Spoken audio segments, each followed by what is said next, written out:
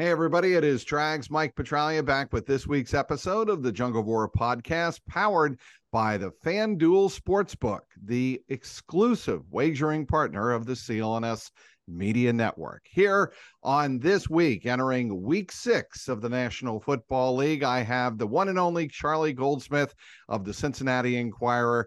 He breaks down the Bengals unlike anybody else, and that's why I'm having him on this week. I think it's a great time to sit back and break down what happened Sunday in Arizona, look ahead to Sunday at home against Seattle, a crucial 2-game stretch here for the Bengals as they try to get back to 500 before the bye week. Charlie, welcome back. How's it going? I'm doing well, Charlie, and I want to get right to your chalkboard breakdown in the Cincinnati Enquirer newsletter that you worked on for Monday. And that is what Joe Burrow and Ja'Marr Chase, how they work together unlike any other quarterback wide receiver duo in the National Football League. That's a good jumping off point. The thing that stuck with me the most is asked Orlando Brown after the game, is there anything here that reminds you of Mahomes and Kelsey? And he said the biggest thing is the way they are completely on the same page from a communication standpoint, from a creativity standpoint, about ideas and opportunities to make explosive plays and touchdowns. The 63-yard touchdown was an incredible example based on something that Joe Burrow was seeing. He went to Zach, then they met, talked with Ja'Marr. They had repped it once in practice, but they still had complete full confidence in the play. They know they don't need to drill something in dozens of times because Joe and Ja'Marr are just going to naturally know what to do. And that is something combined with the style that they can make with, that they can play with on a play like that. That's just something you don't see very often. Do you think that carries over from their days at LSU? It's interesting. So yes, but also we're talking about this with Joe and Ja'Marr when Ja'Marr was a rookie. Joe's been playing with Tyler Boyd for 4 years now. Joe's been playing with T. Higgins for, was it 3 years now, or 4 years now? Yeah, Jamar's been 3 years. Same class as Joe, right? Yes. We've been saying this about Joe and Ja'Marr for years already. I do think there's just something about them. It also is just something about Ja'Marr. Ja'Marr is the most versatile wide receiver in football. Ja'Marr can create opportunities. I think T's incredible. Tyler Boyd's a great role player. Ja'Marr can just do things and keep defenses guessing in ways that they can't. It opens up the box in that way to fully maximize and capitalize on kind of that skill set and that chemistry they have. You wrote in the chalkboard about that play that Zach Taylor trusted that both of them would be ready when that big play, that big post route came up in the game, obviously in the third quarter. Why did you say that? Why did you write that? Well, the most interesting thing to me, again, was that they'd only practiced it once because they don't want Ja'Marr to get tired running the same route a million times.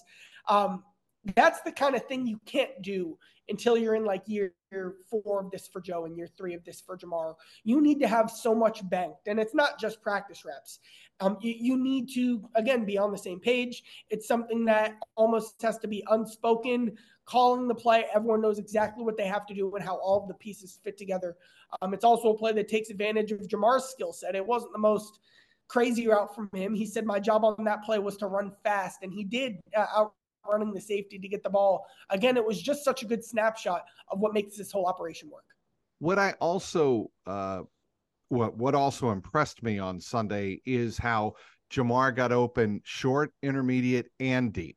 And I'm sure you noticed that same thing early in that game. Obviously, they were feeding Ja'Marr on that first drive. They were also feeding Trenton Irwin, and we can get to Trenton Irwin in a little bit and why he has been so critical to this offense. But I thought that the offensive game plan going in, I thought it was very solid. I thought Zach Taylor and Brian Callahan had a very good day, scheming ways to get Ja'Marr Chase not only involved, but get him open early. So this won't sound, I'm just going to, go ahead and say it, Charlie. I thought they had a really good game plan for Ja'Marr Chase against the Titans. They only scored 3 points. It was the worst game you've ever seen. But I saw something in that game that was they have ideas here for expanding Chase's role in ways that they hadn't seen before. The ways they were using motion, to get Jamar in the backfield, the way they were just using Jamar in the backfield, the RPO package for Jamar out of the slot, the way Chase, and this season's been doing out motions to go from the slot to outside. Like, you've seen all these layers be baked in. The Bengals offense was terrible week 1 through week 4. But the one bright spot for me was I was thinking they have something cooking here. And then kind of what we saw on Sunday was the what's the cooking metaphor? I don't bake. The fully, finished product, I guess. The cake was ready to go. You could the eat cake the had risen. now. The fully risen. Exactly. But most importantly, you could finally get the reward, the sweet reward of all that, work that led to it being to that finished product point. There was weeks of work that led up from a schematic perspective, Jamar being ready and having the right matchup to do all the advanced stuff he did on Sunday.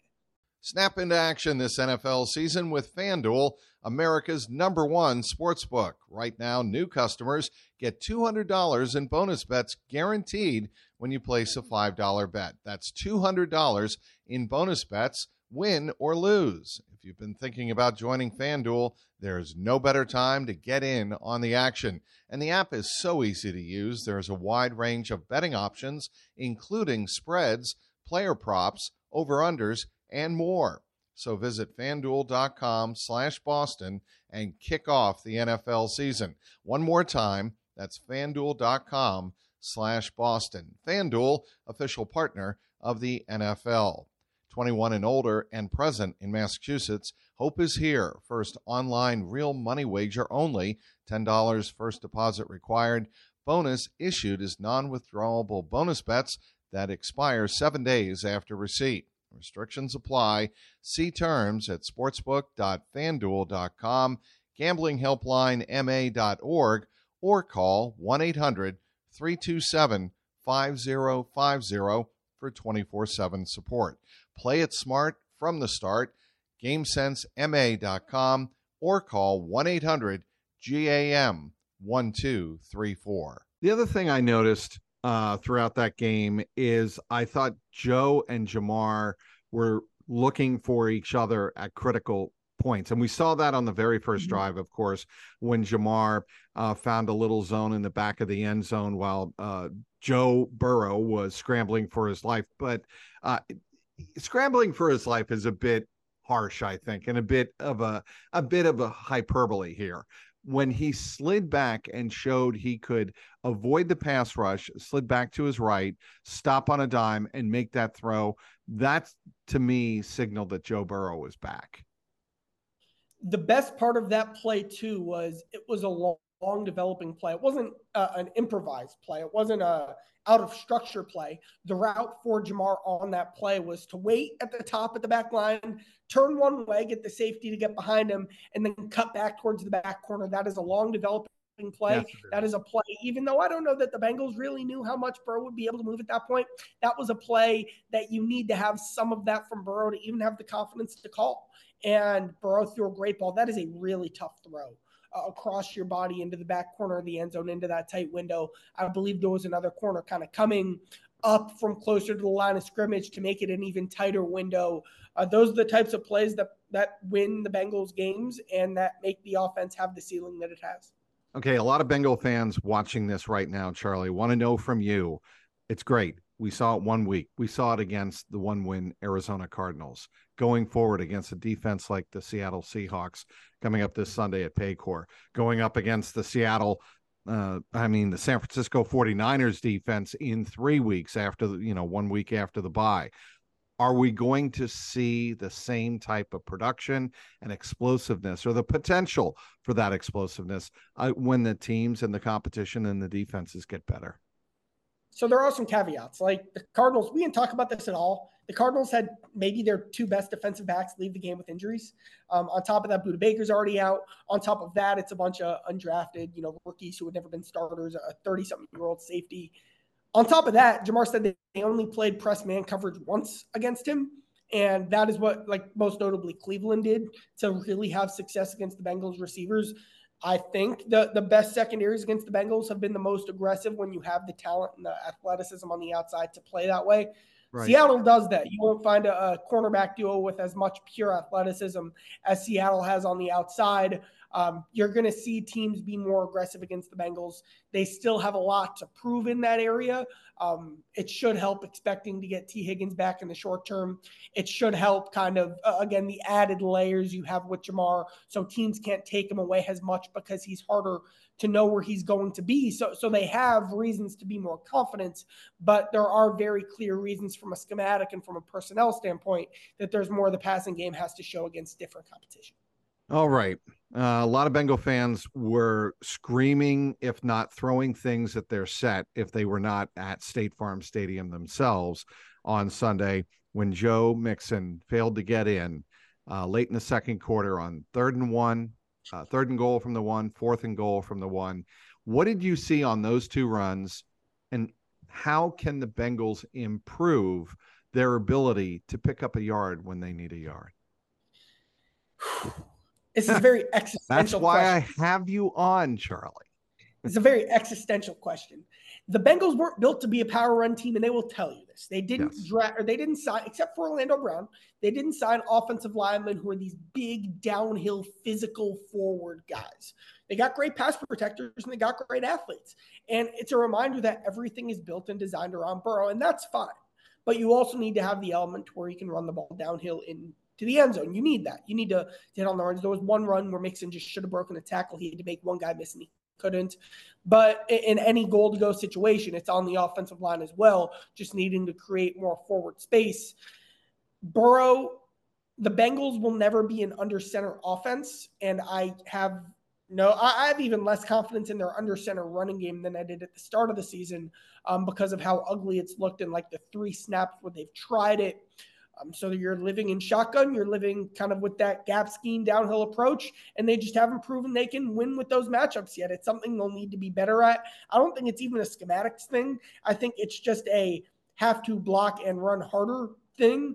It's one of the most important things the Bengals will have to prove they can do. Well, and I also think some of it, Charlie, and you watched the film, obviously.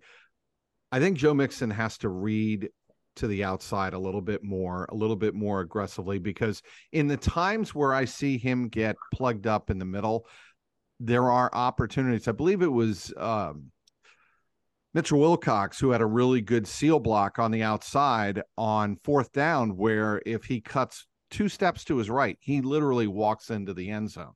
And I think, to me, that's on Joe Mixon, right? His vision to kind of see that and anticipate it, before he gets to the line of scrimmage, where by the time he gets there, there's nowhere else to go. The play's essentially over. You're either, going to get a tush push into the end zone or you're not going to make it. And on Sunday, he didn't make it.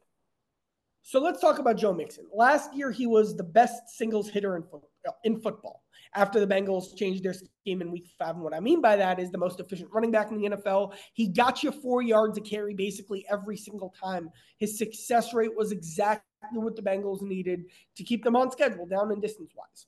What have you seen from Mixon in 2023? You've seen more big runs. He didn't have, I don't think, any missed tackles in week 5, but you saw more missed tackles. You saw more powerful cuts and explosive moments, not necessarily the 30-yard runs, but in the 8 to 15-yard range, you saw a lot of that more often than you saw last year. But the efficiency hasn't been there. He's getting more extra base hits. His on-base percentage has tanked. The Bengals need Joe Mixon to be the Joe Mixon he was last year. That's what the offense needs. The offense will never be designed around its running game. They need Mixon to keep them on schedule more than make the big play. So, and I made this point last week in a column. Last year, one of the huge adjustments that they made, and it paid dividends for Joe Mixon, was going from the wide zone to the gap blocking scheme. Do you see anything like that maybe developing this year that the Bengals give consideration to? They're not going to change what they do, right? They're not going to be an under center offense per se. They're not going to change how they call their plays, what their base offensive element is, which is really a mixture, a hybrid of elements to begin with, but they're not going to change the basics of their offense, but they can tweak it here and there. Are there 1 or 2 tweaks you think the Bengals offensively might be giving consideration to going forward? So it's one they're giving consideration to, but it's one that I disagree with. Go. I think the pistol stuff they've been working on isn't it. They're running more pistol. I don't think they ran barely any pistol last year. You've seen more of it baked into the offense this year. The idea is the quarterback technically isn't under center, but the running back is behind him and is able to get downhill more. But the whole point of being under center or being pistol, whatever, for your passing game is what that can set up play action wise. The whole point of where you line up is how the running game and the passing game work together. And the number one reason Joe Burrow doesn't like being under center is because on play action passes, he doesn't like turning his back to the defense. And in pistol, on a play action pass, Joe Burrow will still have to turn his back to the defense. I don't think that's the answer. I think there are some things they can do that can kind of help the running game with it. What I like most about the Bengals offense is when the running game and the passing game look the same. I think they need to lean further into their shotgun running game and be more creative with their scheme in those areas. All right.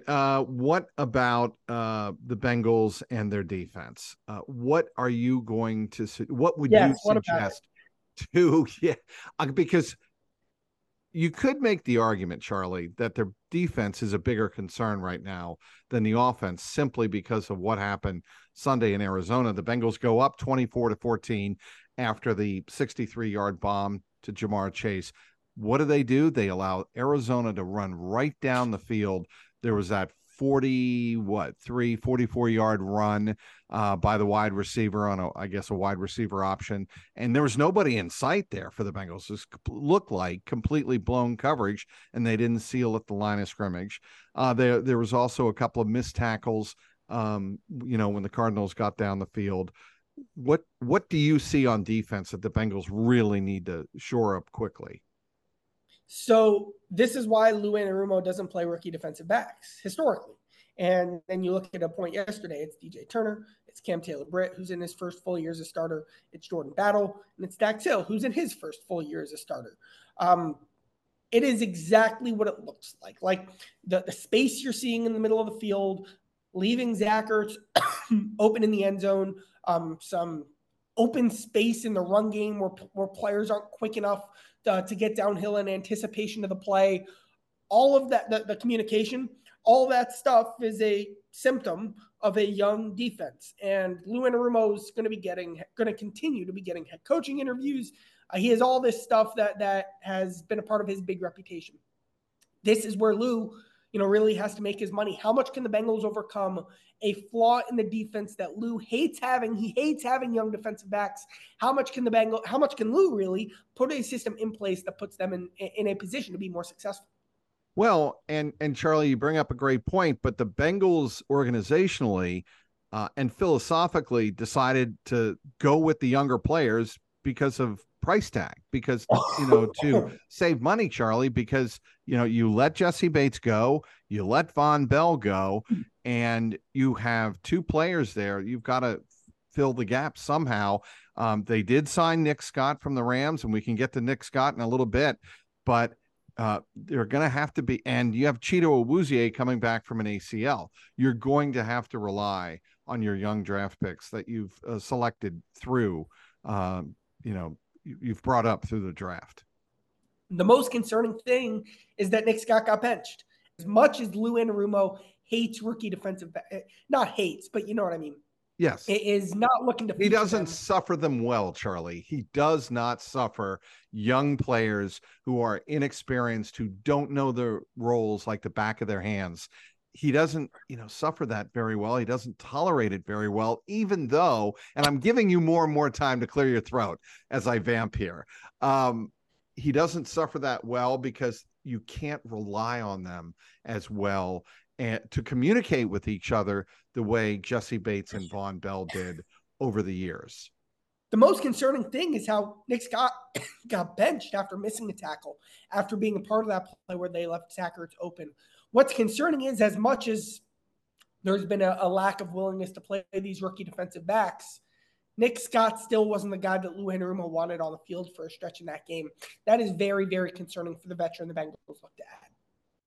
Yeah, and I think that the Bengals secondary is coming along. I think DJ Turner has looked very good. I mean, if it weren't for DJ Turner, Charlie, this defense would be in deep, deep doo-doo. DJ Turner is good. Lou Anarumo did, listen to an interview he did yesterday, said there were a few times where the communication on that side of the field wasn't sound, but he had a couple nice tackles on the one crazy Connor run where he broke all those tackles. Turner had great hustle, recovering across the field side to side. I haven't noticed him in coverage at all. He's fast. He knows exactly what he's doing from a technique standpoint. Yes. I think he's further along now than Cam Taylor-Britt was at this point last year. So there's a lot to like from him. But overall, there are just things you don't see that the Bengals need to be better with. Talking with Charlie Goldsmith, covering the Bengals and the NFL for the Cincinnati Enquirer. Be sure to subscribe to Charlie's chalkboard in the Bengals newsletter. Did I get that right, by the way? Please correct me if I didn't. Charlie's chalkboard. That's the name. Yes, in the Cincinnati Bengals or Cincinnati.com newsletter. All right, what about Nick Scott? Bengal fans, when they hear what you just said about Nick Scott, they're going to be like, well, wait a minute. He was a free agent. The Bengals knew that they were going to have to replace Jesse Bates. And as it turned out, they have to replace Jesse Bates and Von Bell. What do they do? How do they solve the Nick Scott issue right now? This is the issue. This is the big debate that will be going on in Paycor Stadium this week. So I'm going to make this more about Jordan Battle. So Jordan Battle was someone who was incredibly inconsistent in the preseason and training camp.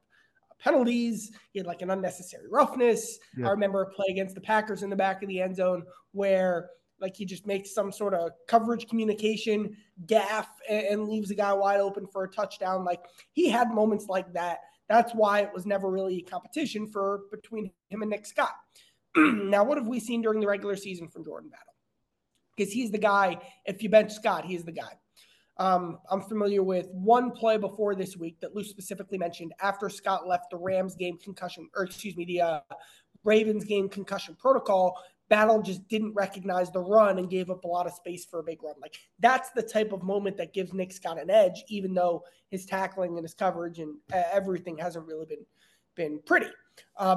But then what you saw from Jordan Battle against the Cardinals, you saw a dynamic pass breakup over the middle of the field. We haven't seen that from Nick Scott. You saw two outstanding blitzes. One got a stop. The other forced Dobbs to get rid of the ball on what ended up being Cam Taylor-Britt's pick six. So those couldn't have been more encouraging moments from Battle. Again, you mentioned the quality of competition. I guess Nick Scott right now, because he finished the game, I think there's something to that. I think the stage it might be right now is at one point last year, they wanted to rotate Cam in to see what they had. I think they're at that point with Jordan Battle. I think this is a big, big stretch here for Nick Scott to not be the player he's been with all the mistakes he's made. What about Tyson Anderson? Tyson Anderson never really has gotten a shot. My guess is that it would be run defense and tackling, which I'll be honest, I didn't go through the Tyson Anderson preseason run defense. I didn't chart those plays specifically looking at how he was in that area. I expected, based on what he did in the preseason, that he would have gotten the edge over Battle in those three safety looks just against pass coverage. That hasn't been the case. So that shows already, because that's Tyson's biggest strength. That shows already that Jordan all along has had a pretty big edge over Tyson. Yeah, given what we heard when the Bengals drafted Tyson Anderson out of Toledo, his athleticism alone would make him a candidate, a viable candidate. But, he's still just in his second season. And, he missed all of last year due to injury. So you're talking about a guy who's essentially, right, Charlie, in his rookie season? Oh, last year was a red shirt. He's just as much of a rookie as Jordan Battle.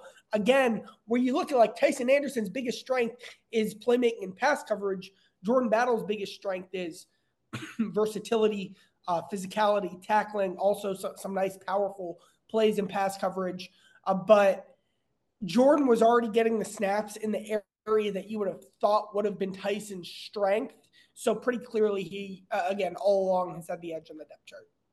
I'm going to ask you to go outside the X's and O's box right now and kind of get inside Zach Taylor's mind, if you would, and how you think he has handled the start to this season. And one of his strengths, I think, is clearly not hitting the panic button. Do you think that he maybe should have started showing a little more urgency toward the end of training camp and the start of the regular season than he did?